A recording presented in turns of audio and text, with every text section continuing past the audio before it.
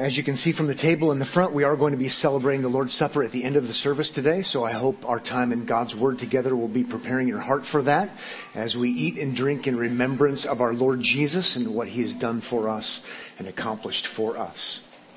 I want to begin our time together at this point by talking about our target audience, who our target audience is as a church. Who are we trying to please? What demographic are we going after? These are important issues, certainly in business. If you don't know who you're trying to reach, you probably won't reach them. And in business, you want to understand who you're trying to reach and what they're looking for, and you provide the product. And everyone's trying to please someone, so I'm just going to ask the obvious question. Who are we trying to reach? Who is our demographic? What is our demographic? Who are we going after?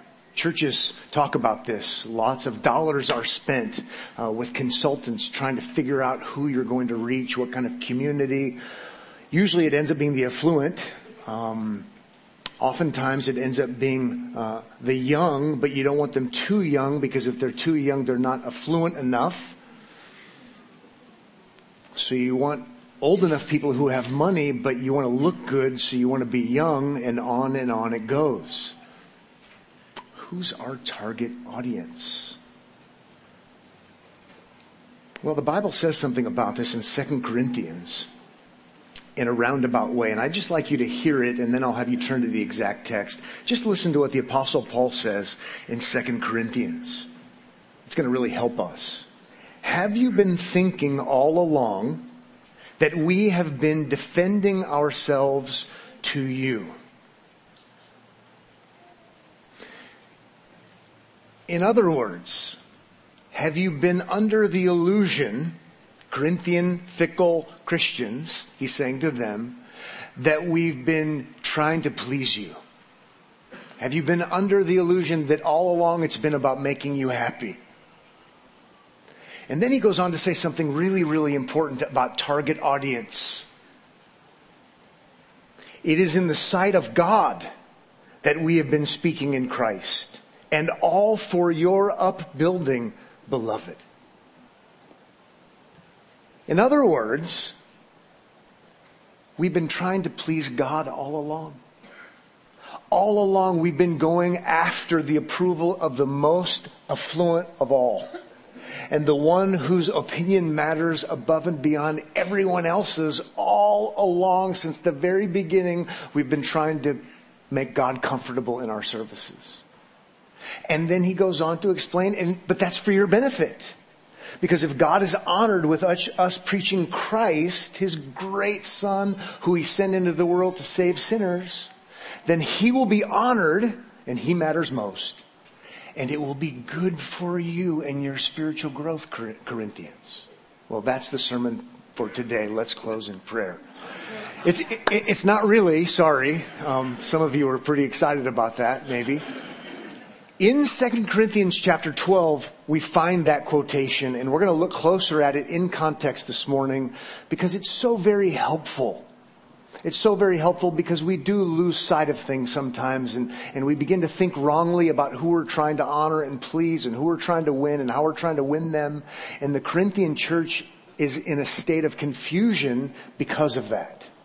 And so the Apostle Paul is trying to help them. And we're in chapter 12 together as a church. He's defending the legitimacy of his authority. In chapter 1, verse 1, he calls himself an apostle of the Lord Jesus by the will of God. And if you are an apostle, a true apostle, it means you speak with the authority of the one who has commissioned you. So he speaks with the authority of Christ. And yet the Corinthians, because they're enamored with celebrity, the Corinthians, because they're enamored with all of the wrong things, including their own selfish desires, have begun listening to false apostles and have begun listening to things that are not true about Christ, different gospel, different Christ, different spirit. And they're being led away into affirming a different religion. And so the Apostle Paul is strongly but lovingly urging them to come back. And if they accept him and his apostleship, with that will come him and his Christ and him and his gospel. And they'll be won back. And so where we'll be this morning is in chapter 12, and we'll be looking at verses 11 and following. And if you're not used to sarcasm in church, hang on to your bonnet, if anyone today would wear a bonnet, but you get the idea. He's utilizing a lot of sarcasm because he's doing anything necessary to win them back over because it's so important. He'll do anything, he cares that much. Okay? And so let's begin working our way through, and eventually we'll get to that passage that I opened with in verse 19. But for now, if you would, look with me at verse 11, where the Apostle Paul, in love, says, I have been a fool. You forced me to it, for I ought to have been commended by you. I have been a fool. Now, why would he say that? He would say that because he's already picked up this fool motif, this fool theme in chapter 11. He says in 11:1, I wish you would bear with me in a little foolishness for sake of argument. Chapter 11, verse 16, I repeat, let no one think me foolish, but even if you do, accept me as a fool, so that I too may boast a little. The reason he says, I'm a fool, because as we've seen, and if you're just joining us, I'll just bring you up to speed. It's utterly foolish to think that you somehow win and earn the favor of God. Okay? Well, it's utterly foolish. This is like Christianity 101. Christianity 101 is, hello, my name is Pat and I have a problem, right? I mean, in other words, I'm a sinner.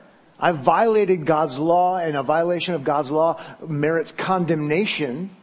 And so for me to say, I have done wonderful things, is for me to be a big fool. Only fools would say, look what I've done and God is so happy. Look what I've accomplished and God is so happy. I'm so wonderful. In the spiritual realm, that's utter foolishness. Now, maybe in athletics, or maybe in academics, or maybe in other realms, you can boast about your accomplishments. But in the spiritual realm, since we are fallen sinners, we can't boast in ourselves. That would be like the stupidest thing on earth and as anti-Christian as you could be. And these guys are claiming to be Christians, and the Apostle Paul says they're just boasting about themselves and all they've accomplished. All right, I've had it. I too will match wits. And so he talks about all of his suffering and all of his endurance and all the things he's gone through. And earlier in chapter 12, how God gave him special extraordinary experiences and special extraordinary revelation. We learned about that last week in chapter 12. But he's saying, look, it should never have come to that. Christianity is about what? It's about Christ. And so that's why it's always about Christ. It's all about what he's done. That he gave himself up for us, right? While we were still helpless, Christ died for our sins. Romans chapter 5, we're God's enemies. Christ accomplishes redemption. He takes our sins away. He credits us with his perfect life of obedience. God accepts us based upon our trusting not in ourselves. That would be foolish. In trusting in him. And so he in chapter 12, verse 11, he's saying, I'm a fool. This is not how Christians should be thinking. I did it for your benefit. You should have commended me. You should have accepted me because I preached Christ. I explained to you how salvation is of the Lord, that it's only by grace and it's only through faith, only in the finished work of Christ. That's how Christians should think. That's how Christians should defend themselves. It's about him. And so here where he says this business about I'm a fool, you forced me to it, I ought to have been commended by you. That's why. That's why. It would be ridiculous to boast in yourself. Christians boast in Christ. Then if we keep going, are you with me? Enough drama for figuring that out? Then in verse 11 he goes on to say, here's why. For I was not at all inferior to these super apostles. Even though I'm nothing. You should have accepted me because, understatement, I was not at all inferior to your so-called super apostles. Right? Either they're calling themselves that, or the Corinthians are calling them that. Oh yeah, we've got Paul, but you know what? These guys, they've got the extra special stuff. And they call us to go above and beyond and do extra special stuff. And God is pleased. And so we're going to be like them. And so they're either calling themselves some kind of super apostles, or the Corinthians are calling them that. And the Apostle Paul here, no doubt, is doing it in a mocking way. In a mocking way. These super apostles, that's not a badge of honor to have S on your shirt, caped or not. These guys, in the name of being apostles of Christ, have stolen our vocabulary. They talk about Christ, but it's not the same Christ. They talk about the gospel, but it's not the same gospel. And the Apostle Paul says the whole thing is demonic. If you would, you can go to chapter 11 and see this, so you don't take my word for it. But in chapter 11, beginning in verse 3,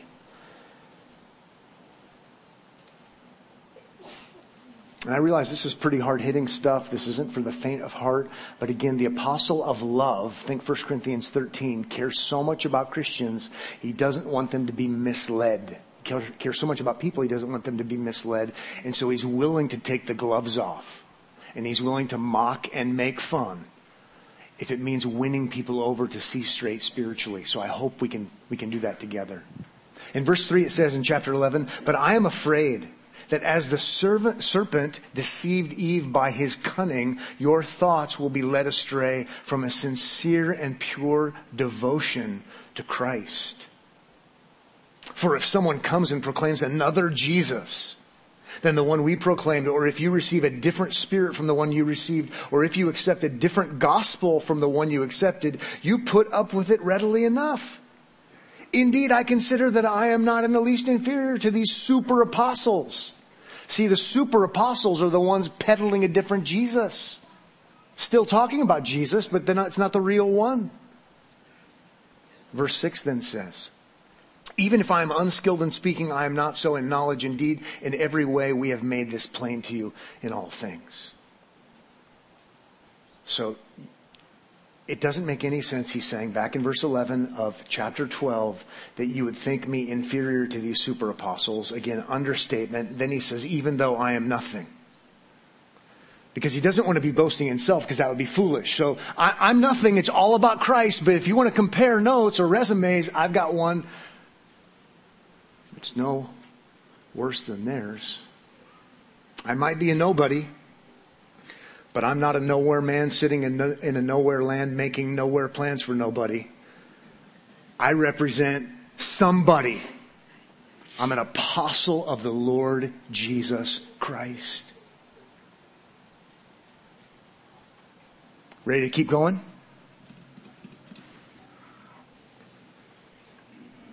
Again, not about him. I'm a nobody, but I am an apostle of the Lord Jesus Christ. And he's everything.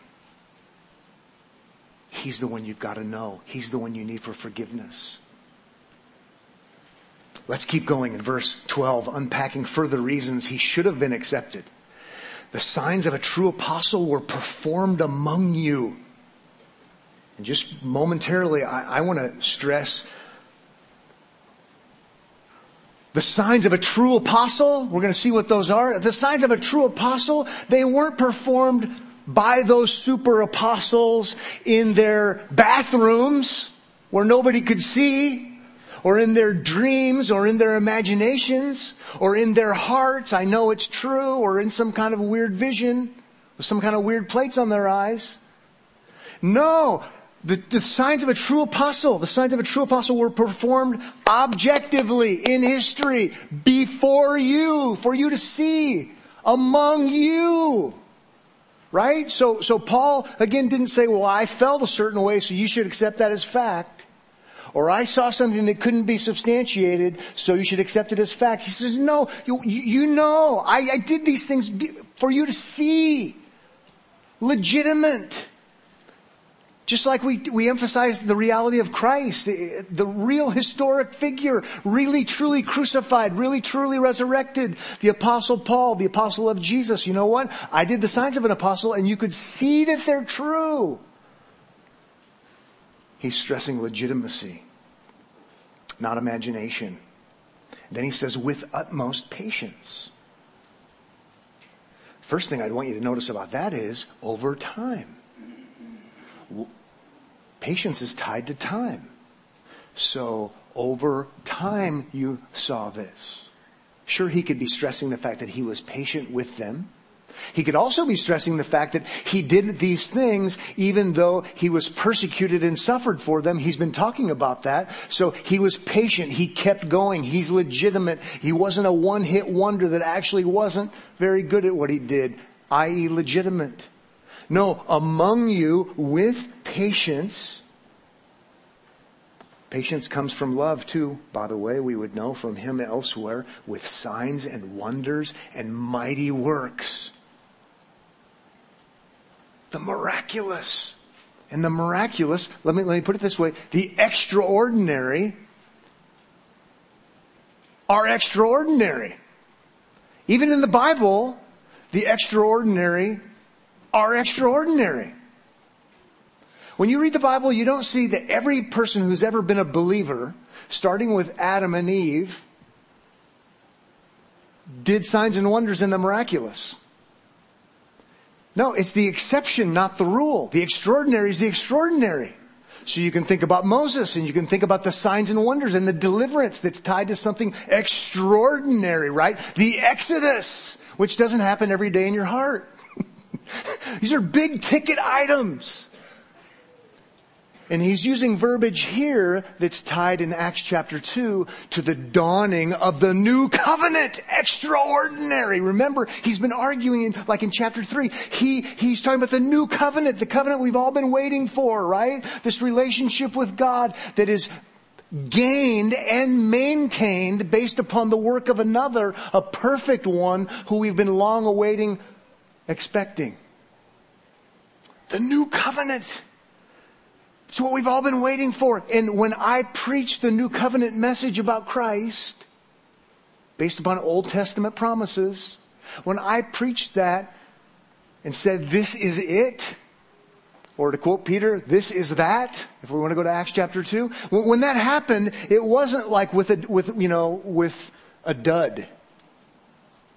No, it's accompanied by signs and wonders and great extraordinary things because it's extraordinary. In fact, it's the most extraordinary thing that's ever happened.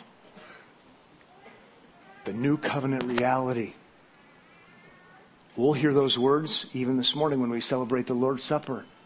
This is the new covenant in my blood. Do this in remembrance of me, because I am the greatest one. I'm the resurrected Savior. I'm the one in whom you must trust for eternal life. I'm the one of whom the Father said from heaven, listen to him, the one in whom I'm well pleased. It's so important. And so these faker apostles with fake, messed up, distorted messages, mixing things and diluting the gospel and perverting the gospel, they didn't have what I had. You saw it. You heard it with clarity, with faithfulness, patience. And so when I say, I'm getting worked up about this. Because by the way, if you don't have the Apostle Paul as a legitimate apostle, then we don't have confidence that salvation is of the Lord.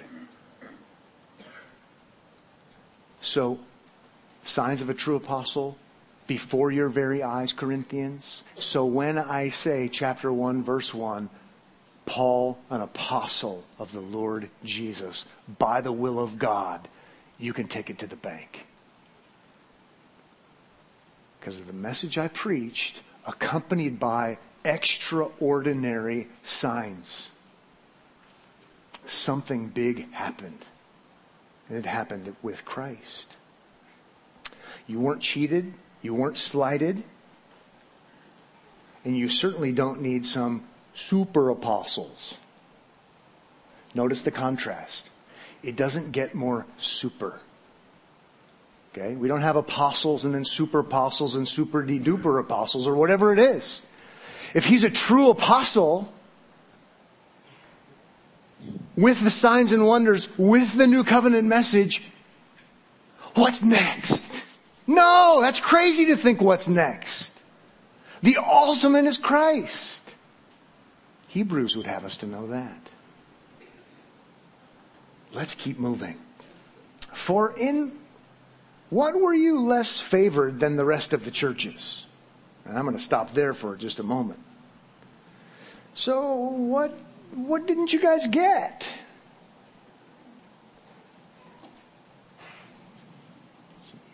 You got it all.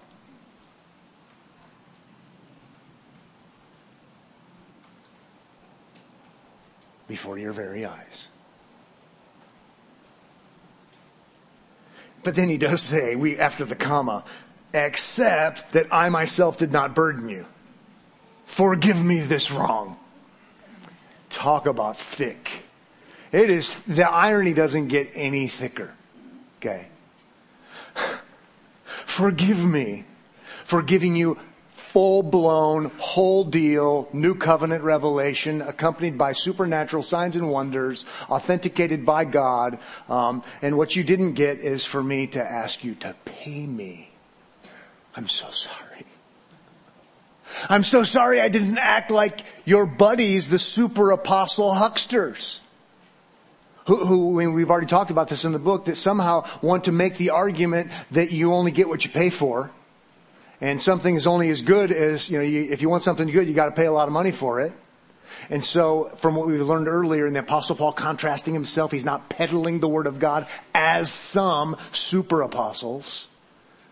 And he's saying, look, really? Seriously? You're going to evaluate the legitimacy of my gospel message of salvation by grace alone, through faith alone, in Christ alone? Because I didn't charge you?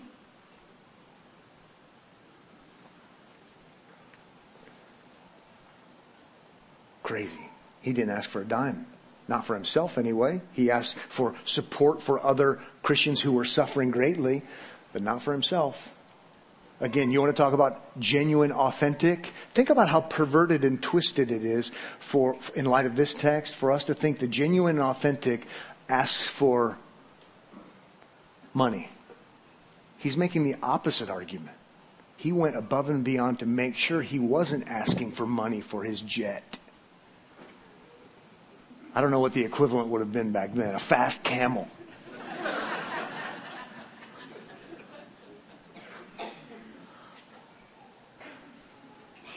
But when you are saddened and heartbroken and maybe deceived yourself by what happens today, there is nothing new under the sun. It's just a different kind of version of it.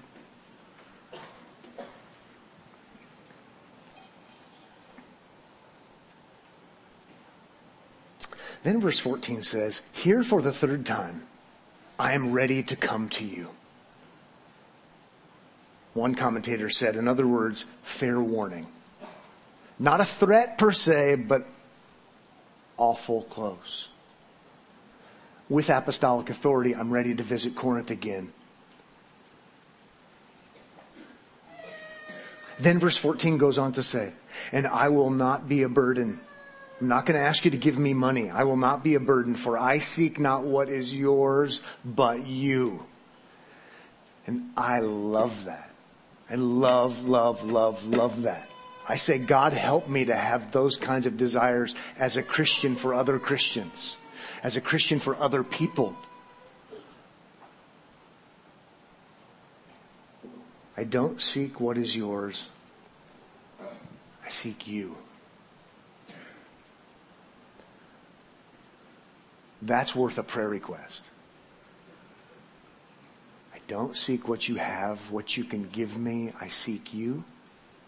And earlier on, we've caught fragrances of this from the Apostle Paul, that he's opened his heart wide to them, right? And he knows if they open their hearts wide to him, in other words, embrace and acceptance, it means they're in essence accepting and embracing the true biblical Christ and the true biblical gospel. And no doubt that's what he has in mind here. I just want your best. I just want you to understand total forgiveness, complete reconciliation that came at a great and awful price. But it comes to you freely.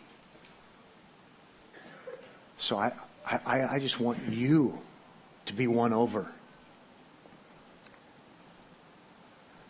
That's good pastoral ethics there, even from an apostle. Then let's keep going in verse 14. For children are not obligated to save up for their parents, but parents for their children. In particular, talking about small children. This is common sense, right? If you're a faithful parent, and even if you're not one, you understand this. What makes sense and is what's expected is that you would provide for your kids. Some people think the Apostle Paul is using this in a derogatory way because they're not grown up. Maybe, but I don't really get that sense here. We could fight about it after if you buy lunch. I think it's out of a big heart. You know, this is like a parent providing for their child. And so I love you as spiritual children, not in a derogatory way. I'm just seeking your good and your welfare like a parent would. It doesn't make any sense. By the way, looking at you, super apostles, how perverted and strange and odd you're expecting the kids to work for the parents and provide for the parents. You guys are a bunch of hucksters, by way of contrast.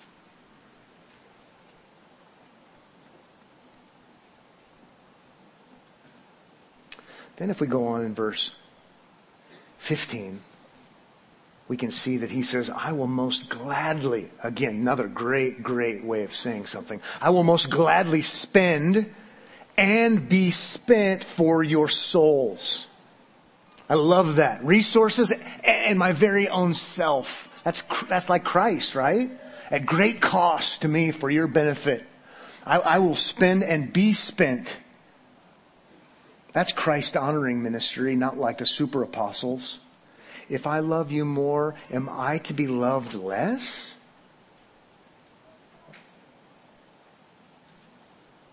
The fact that by now some of you aren't embracing me because I haven't been loving enough or whatever doesn't even really make sense. Then verse 16 says, but granting that I myself did not burden you, I wrote in my margin, because I did not. I was crafty, you say? And got the better of you by deceit? Again, you go, say, what? Because I didn't ask for a dime and twist things, somehow I'm a deceiver and crafty? Think Genesis? Think the serpent? You've got to be kidding me. But apparently that's what it's come to. Apparently that's what they've been whispering in their ears, if not announcing from the rooftops with the Corinthians, assaulting the Apostle Paul and assaulting his gospel and assaulting his Christ. He's a deceiver. So crafty. This is crazy. How ironic. Okay, this is really ironic, and you don't need to turn there if you don't want to, but I have to make a connection. I drew boxes and lines in my Bible from crafty and deceit in verse 16 back to chapter 11. Back to 11 verse 13. For such men are false apostles, deceitful workmen, disguising themselves. Verse 14, and no wonder, for even Satan disguises himself. Verse 15, so it is no surprise if his servants also disguise themselves. Ministers, servants of righteousness. So I guess now they're calling Paul satanic and he's calling them satanic. Follow your heart and decide, Corinthians. No, that's not what he says. Based upon the objective realities, you know I'm telling the truth, is what he's arguing. Now, you might be wondering at this point in time, why so hardcore? Again, our overriding philosophy in life is it's nice to be nice. Isn't that nice? Why aren't they nice at church? Somebody said to me this morning that they invited a friend and they didn't like coming here because I was mean. That's not nice.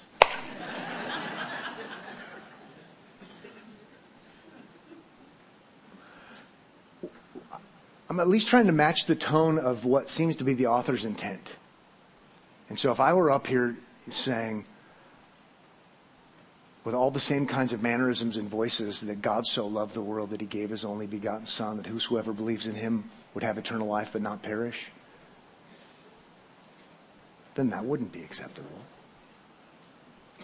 But here, it's laced with sarcasm.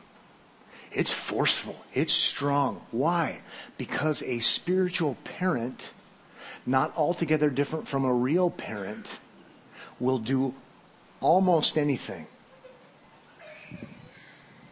to protect their children from being taken advantage of. And so this is appropriate. No doubt it's appropriate. What needs to be said and done? Whatever needs to be said and done. Verse 17 says, did I take advantage of you through any of those whom I sent to you? What do you think the answer is? No! Get warmed up because we're going to do that again. I urged Titus, verse 18, I urged Titus to go and sent the brother with him. Did Titus take advantage of you? No! Keep going, but you might have to change your answer, okay? Did we not act in the same spirit? Yes, of course we did. One more time. Did we not take the same steps? Yes. True gospel promoters sound the same. True gospel promoters do the same kinds of things. We were all on the same page. No doubt, because we believed in the one true risen Christ who himself said, it is finished. Right? And we're ambassadors. We're not hucksters. We're not manipulators. We're not salespeople. We've been preaching Christ, good news to sinners. And this is what Titus did, and this is what the other unnamed guy did, and this is just how it goes. This is standard operating procedures. But apparently, Paul's being criticized as opposed to the others, or they're all being criticized, and he's saying, no, yes. And then we go to verse 19, we better keep moving. Have you been thinking all along that we've been defending ourselves to you? So it's like a legal proceeding. So I'm the judge here, and I'm gonna because he's defending himself. So when you defend yourself in front of a judge. So he's saying, now let me get this straight. Have you been thinking all along that this is how Christianity works? Have you been thinking all along that I was trying to somehow make you happy? That is not my calling. That's not what an apostle of Jesus Christ is. Right? You've been really wrong-headed about thinking how church works, if I could put it in those terms. Then he says, it is in the sight of God. There's demographic, there's target audience, there's the affluent one who's neither young nor old. He's eternal, but I digress. It is in the sight of God that we have been speaking in Christ. Could be in his name, on his behalf, the truth about him. In other words, the gospel, because that's what Christ would want you to speak. It is in the sight of God that we've been doing this. And all for your upbuilding, for your edification, for your good, for your spiritual growth. Beloved, he's not meanie guy. He cares. But I do love the paradigm.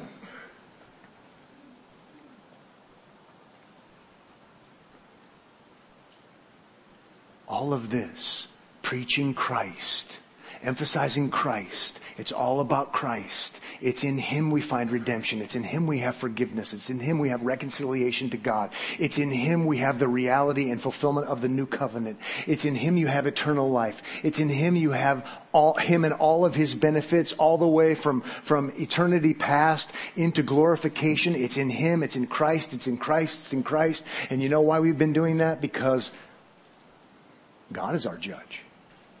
We're accountable to God. He's the one we've been trying to make happy. But you know what? It's actually what's good for you. Beloved, it's good news to you. It's always weird when there's resistance from professing Christians about Christ. And it should always be weird. Maybe it's just our sinful tendency. You know, Pastor, could you tell me more about me?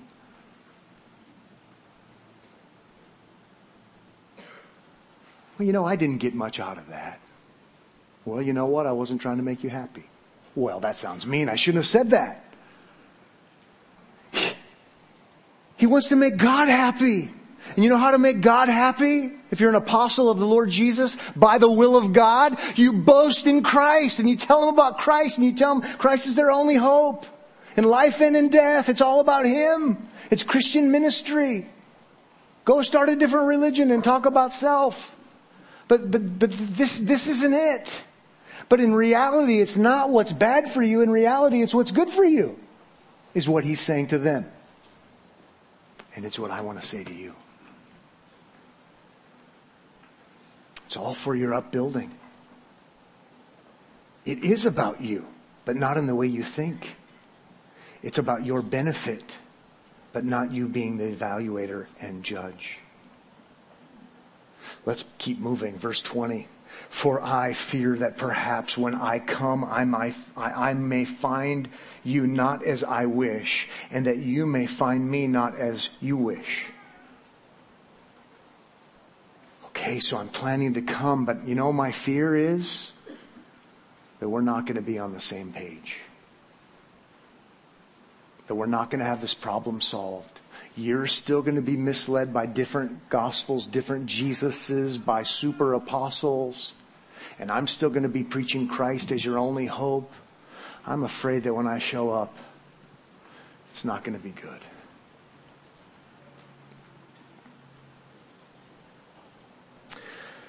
That perhaps there may be quarreling, jealousy, anger, hostility, slander, gossip, conceit, and disorder. That's what I'm afraid I'm going to show up and find. By the way, in contrast to the unity that Paul and Titus and company shared. It would be wrong to think that somehow Paul and Titus and all of the other Christians all had everything in common. And so that's why they got along. Because they were all from the same hometown. They liked the same football team. They liked the same thing at Thanksgiving. Just being silly. But the reality is, they're Christians, and so they agree on the gospel, and they agree on the message. And you know what else is? They can get along with one another because there's something greater than them. Honoring, pleasing God for the benefit of other people. So they've been stressed as being unified. And Paul is concerned that when he comes to Corinth, there's going to be division and fighting and backbiting and envy and gossip because they're not united by the reality of the one true faith in the one true Christ. Because then you can have all kinds of diversity, even in Corinth, but they're united by the one who has them in Christ, united to Him by faith. It's pretty amazing to think about how diverse Christians can be when it comes to other things. If you look around in this room, we have a few different hobbies. Just all kinds of different things. Preferences, backgrounds, where we've come from. Some of you have come like me from the right side of the tracks. Others of you from... Never mind, I'm not going to tell any Iowa jokes today. Come on, I had to go there. But in all seriousness, there's all the diversity. And it's okay, it's fine. But we don't have to be gossiping and backbiting and divided and all of these things like the Corinthians were, because we have the unity in Christ. Then we keep going in verse 21. I fear that when I come again, my God may humble me before you.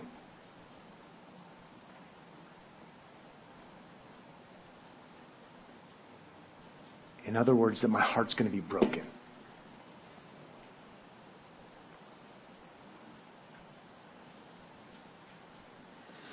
And I may have to mourn over many of those who sinned earlier and have not repented of the impurity, sexual immorality, and sensuality that they have practiced.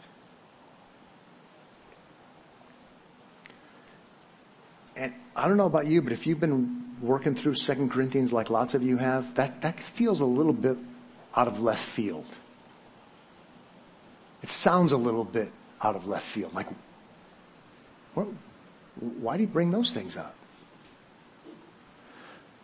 I think the reason he's brought those things up, go back to 1 Corinthians in your mind, in chapter 6, where he's talking about unbelievers, all of these different sin enslavements. And you've come from this kind of background and that kind of background and this kind of background and that kind of background. And then he says, and such were some of you. But you were washed, but you were cleansed. And he goes on to talk about all this great new covenant reality of being united to Christ by faith. I think what he's saying is, my fear is when I show up, it will look a lot like nobody here believed the gospel.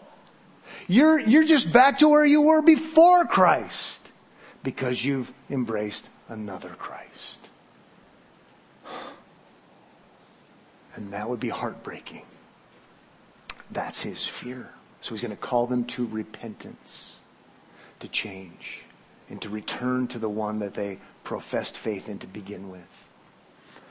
Pretty heavy stuff, right? We're going to get done with 2 Corinthians before Christmas so I can preach a Christmas sermon. No sarcasm. Okay? But I hope we can see that there is no real Christmas celebration if we're embracing something other than the real Christ, other than the real gospel. It's not good news anymore. And so there's a time to be very serious, and 2 Corinthians is that time. In 1 Corinthians 11, where we have our communion text, he does call the Corinthians to live lives that honor God, not dishonor God. Kind of a similar theme to what we're seeing at the end of chapter 12. True Christians are perfect? No. Christians struggle with sin. The Apostle Paul, even as an apostle, as a Christian, still called himself chief of sinners. And Christians struggle. But the reality is Christians are called to live in a way that's not an absolute contradiction to the gospel, but complements the gospel, that expresses a life of gratitude unto God for what he's done for us in Christ. And so that's why in 1 Corinthians 11, he talks about examining your life. So when you eat and drink in remembrance of Jesus, it's not one big, gross, disgusting, flagrant contradiction. We should keep that in mind. Salvation is by grace alone, through faith alone, on account of the finished work of Christ alone.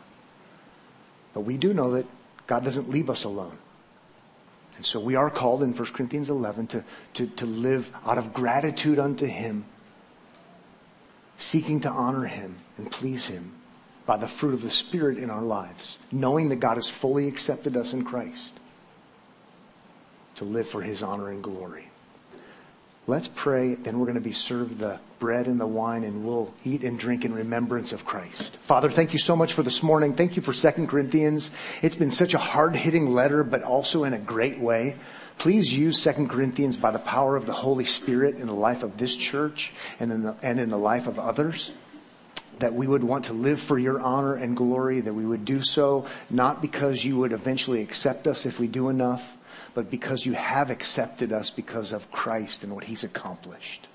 We're grateful this morning that you have given us this good gift, this sacred gift, this extraordinary gift, where we take ordinary things, bread and wine, knowing what they symbolize, and we eat and drink, even as Jesus said, in remembrance of him. Indeed, he is our great new covenant Savior.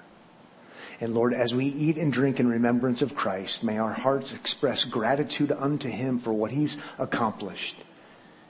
Use it supernaturally even in our life by the power of the Spirit. And also work in our lives so that we would leave here today remembering Christ, resting in Christ, but even motivated out of our rest. In Jesus' name we pray. Amen.